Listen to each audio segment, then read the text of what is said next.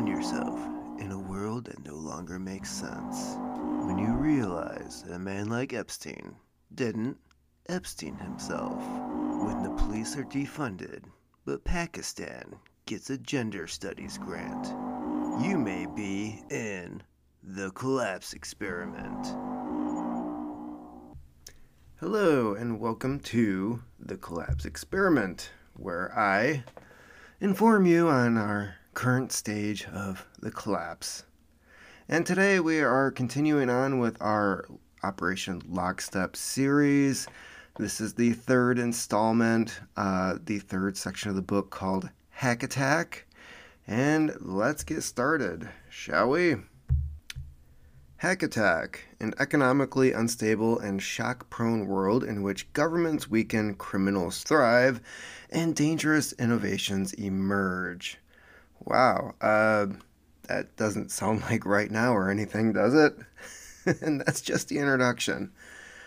Okay, devastating shocks like 9/11, September 11th, the Southeast Asian tsunami of 2004, and the 2010 Haiti earthquake has certainly primed the world for sudden disasters, but no one was prepared for a world in which large-scale catastrophes could occur with such breathtaking frequency. Yeah, tell me about it. The last 2 years, a little ridiculous. The years 2010 and to 2020 were dubbed the Doom Decade.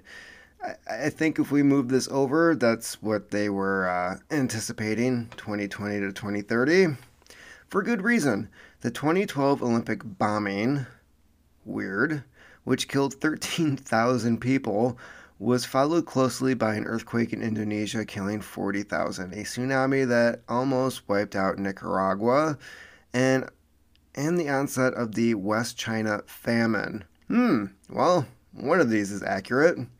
Caused by a once-in-a-millennium drought linked to climate change. It's almost like they're reading a script. Not surprisingly, this opening series of deadly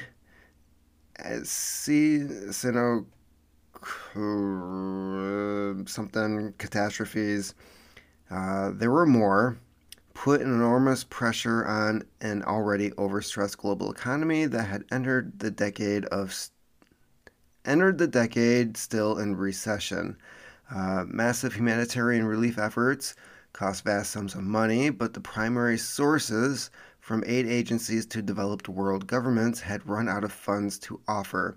We're not running out of funds right now because they just keep printing money. It's more like we're running out of food and the actual things that the money would buy. Interesting. Most nation states could no longer afford their locked-in cost, let alone respond to increased citizen demands for more security, more healthcare coverage, more social programs and services, and more infrastructure repair. In 2014, when mudslides in Lima buried thousands, only minimal help trickled in, prompting the Economist headline, "Is the planet finally bankrupt?" Yes, and we have been for a while. These dire circumstances forced tough trade-offs. In 2015, the U.S. reallocated a large share of its defense spending to domestic concerns, pulling out of Afghanistan. Wow. Honestly, eventually that was going to happen anyways, right? Just didn't know it was going to be the shit show that it was. Where the resurgent Taliban seized power once again. And they say nobody could have seen this coming, right? But it's in the fictionary Rockefeller paper, Operation Lockstep. They saw this coming. In Europe, Asia, South America, and Africa, more and more nation-states lost control of their public finances, along with the capacity to help other citizens and retain stability and order. Resource scarcities and trade disputes, along with severe economic and climate stress, pushed many alliances and partnerships to the breaking point. They also sparked proxy wars and low-level conflict in resource-rich parts of the developing world.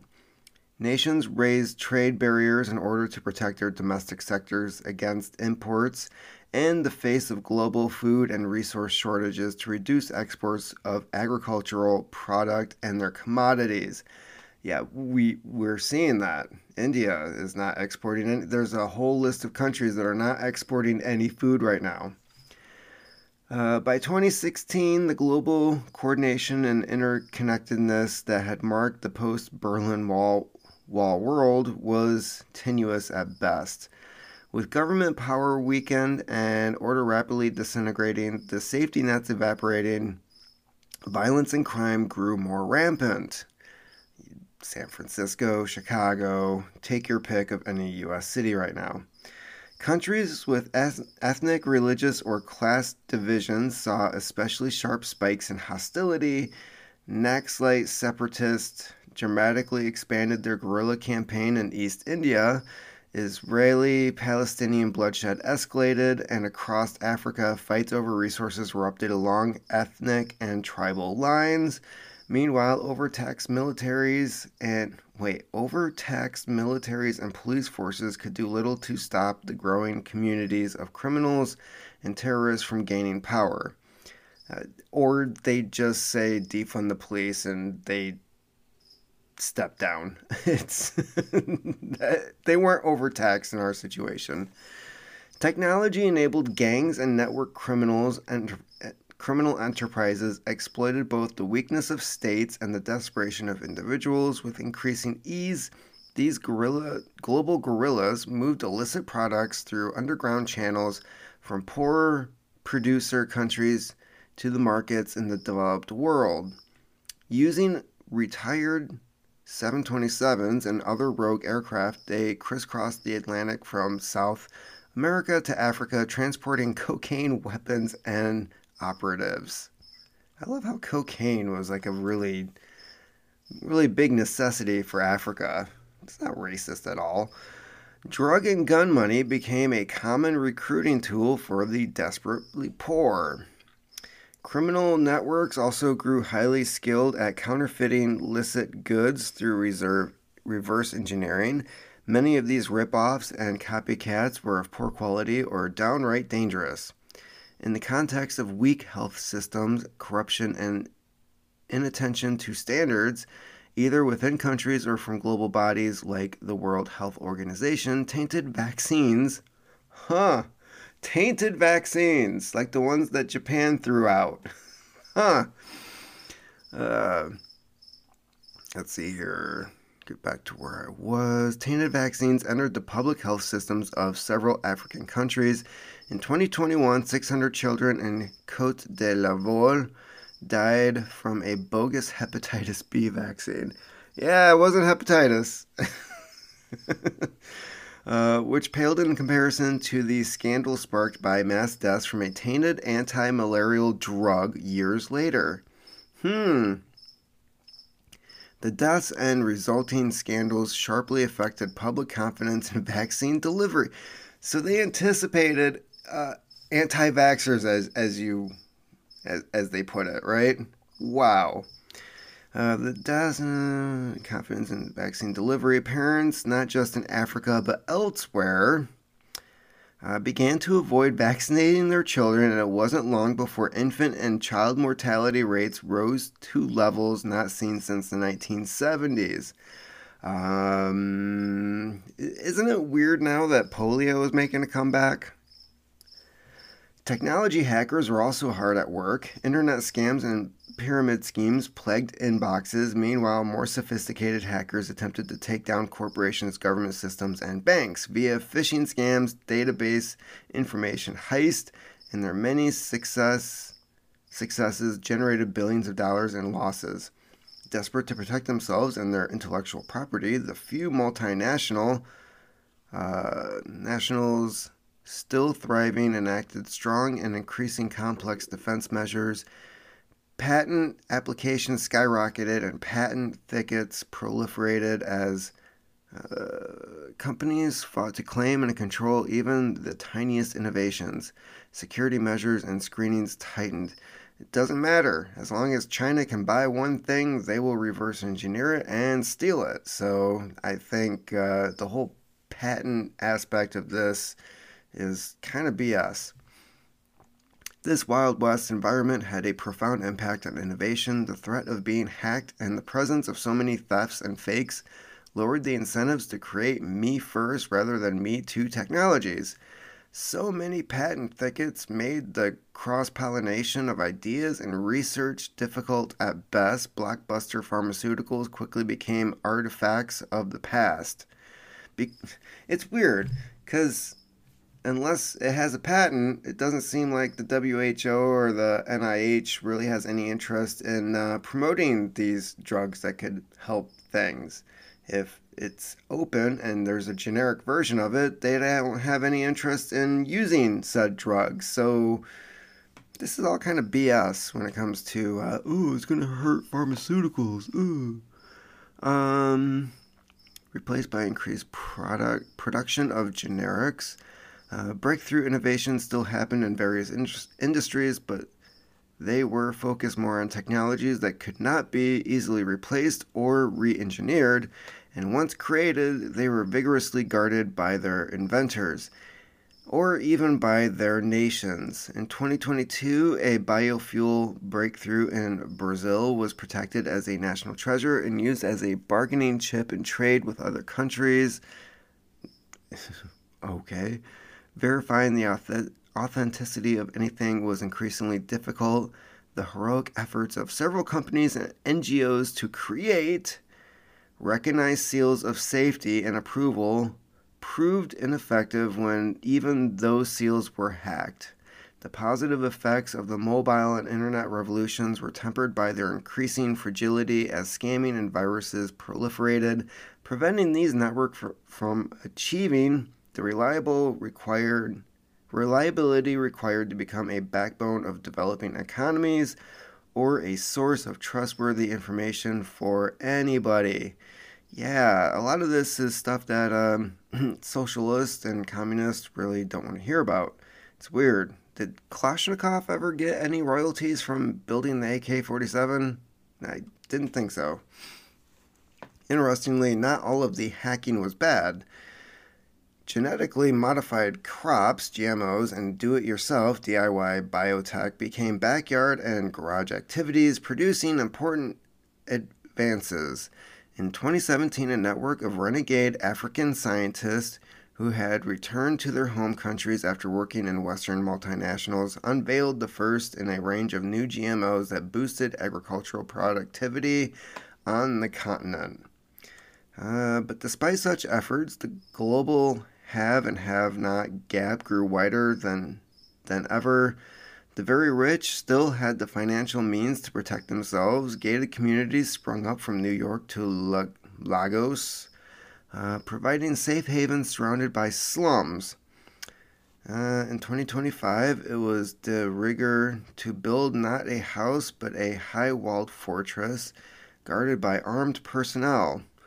Weird, that's kind of happening right now. The wealthy also capitalized on a loosely regulated environment to experiment with advanced medical treatments and other under-the-radar activities. It's not under the radar anymore, now is it? Advanced medical treatments. Those who wouldn't buy their way out of chaos, which was most people, retreated to whatever safety they could find, with the opportunity frozen and global mobility at a near standstill. No place wanted more people, especially more poor people. It was often a retreat to the familiar family ties, religious beliefs, or even national alliances. Trust was afforded to those who guaranteed safety and survival, whether it was a warlord and an evangelical preacher or a mother. In some places, the collapse of state led to a resurgence of feudalism. In other areas, people managed to create more resilient communities and operating a isolated micro version of formerly large-scale systems. The weakening of national governments also enabled grassroots movements to form, grow, creating rays of hope amid the bleakness. By 2030, the distinction between developed and developing nations no longer seemed particularly descriptive or relevant. So by 2024, they're saying that, everything's going to be shit. Oh, man. Okay.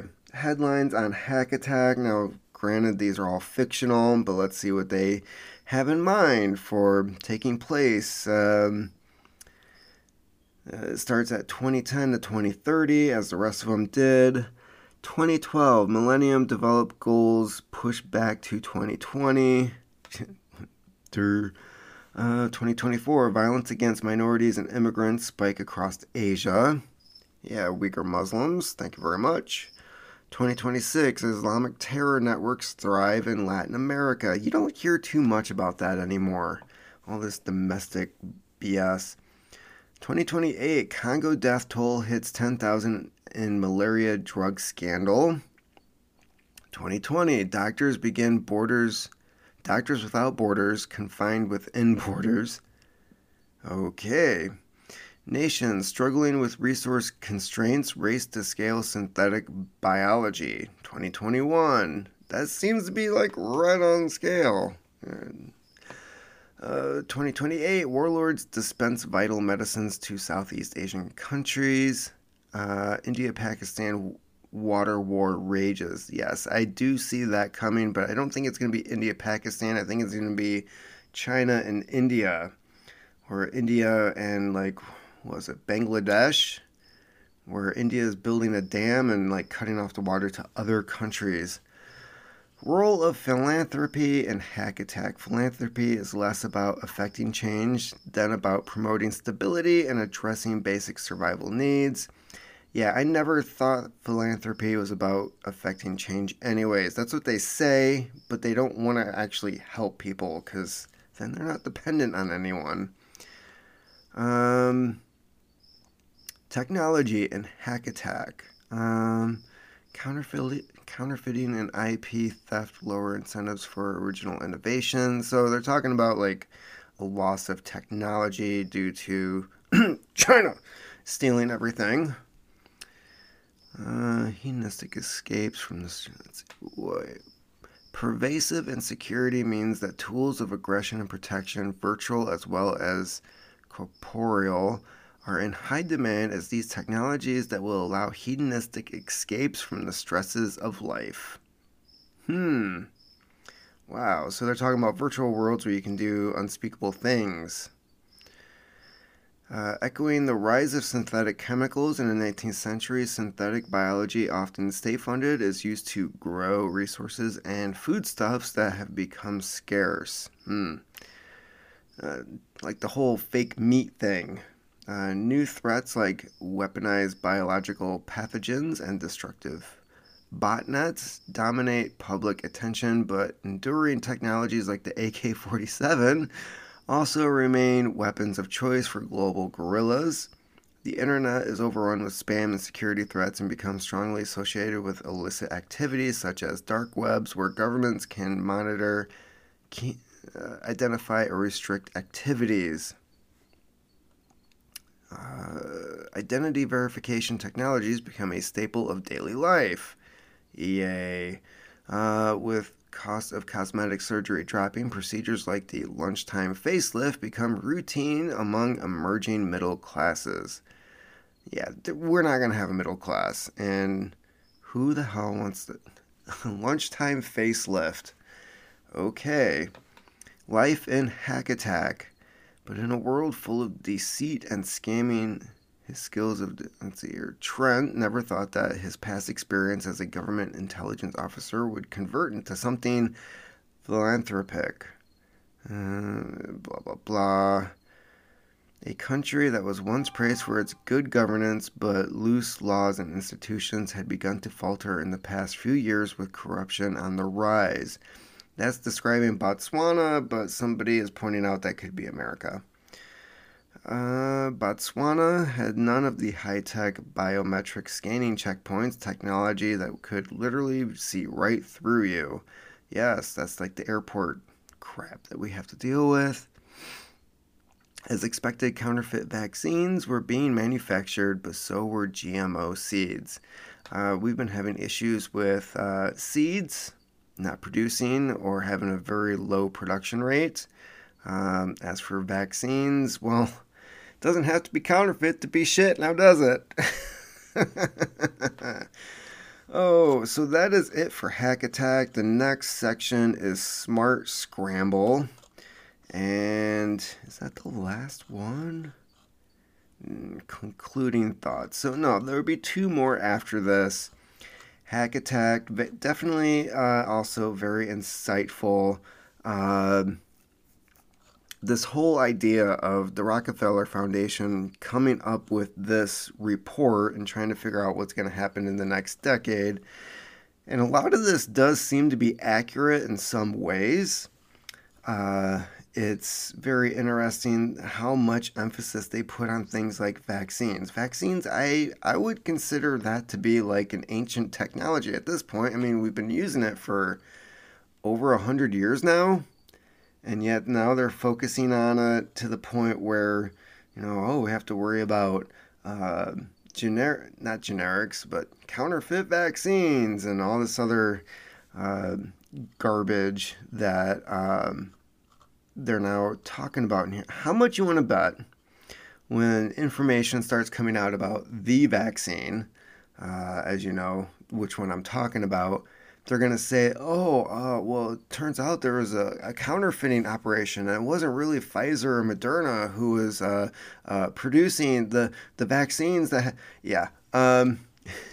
that's going to be one of their arguments as to why people are having horrible side effects and dying from this shit. Is they're going to say it wasn't us, it was somebody else putting this garbage into the system. I bet you so much money. And Japan would just be over there like, no, we threw out like millions of vials of this stuff that came directly from Pfizer, and it's garbage. So, that is about it for today. As I said before, the next section will be Smart Scramble. That should be out sometime next week. This week has been very interesting for me. Schedules have changed, and this is the first time I've been able to actually do a podcast episode in a few days now. So other things are happening. I'm still working on the Duncan Lemp book. That's going to be a long project, but I'm building connections. I'm talking to people who actually knew Duncan in various different aspects of his life. Going over the police reports and the videos, the cam footage, piecing everything together, and there's a lot of information that I am collecting, and at this point, the only thing I'm really missing is Duncan was a known active member of the Three Percenters, as he allegedly posted on mymilitia.com. So I'm looking for 3 percenters to talk to. My email address is thecollapseexperiment@gmail.com. You can also find me at thecollapseexperiment.com. So if anybody has any information or is willing to talk about the 3 percenters and they're not a Fed, get a hold of me, and we can arrange something, or at least chat through email. And because I definitely have some questions about that group and his affiliation and how it differs from the Boogaloo, and among other things. So if anybody is willing to reach out to me, that would be awesome. In the meantime, there's this whole podcast working on going through the Operation Lockstep through the Rockefeller Foundation, and I do have other things planned for the podcast in general. Did I mention the Queen died? I'm sorry, this is America, we don't care. So, yeah, we already told that royal family to F off like 250 plus years ago, so why it's big news here, I don't know. Anyways, I hope everyone is doing well, and remember, you are the carbon that they want to reduce. Thank you for listening to the Collapse Experiment podcast. For more content, check out thecollapseexperiment.com, where you can find the latest news articles. If you'd like to help out this podcast, check out books by Matthew Gilman on Amazon, or you should just buy gold and silver. Just buy gold and silver. It's a better investment, and you might actually have something to trade later on when the world falls apart.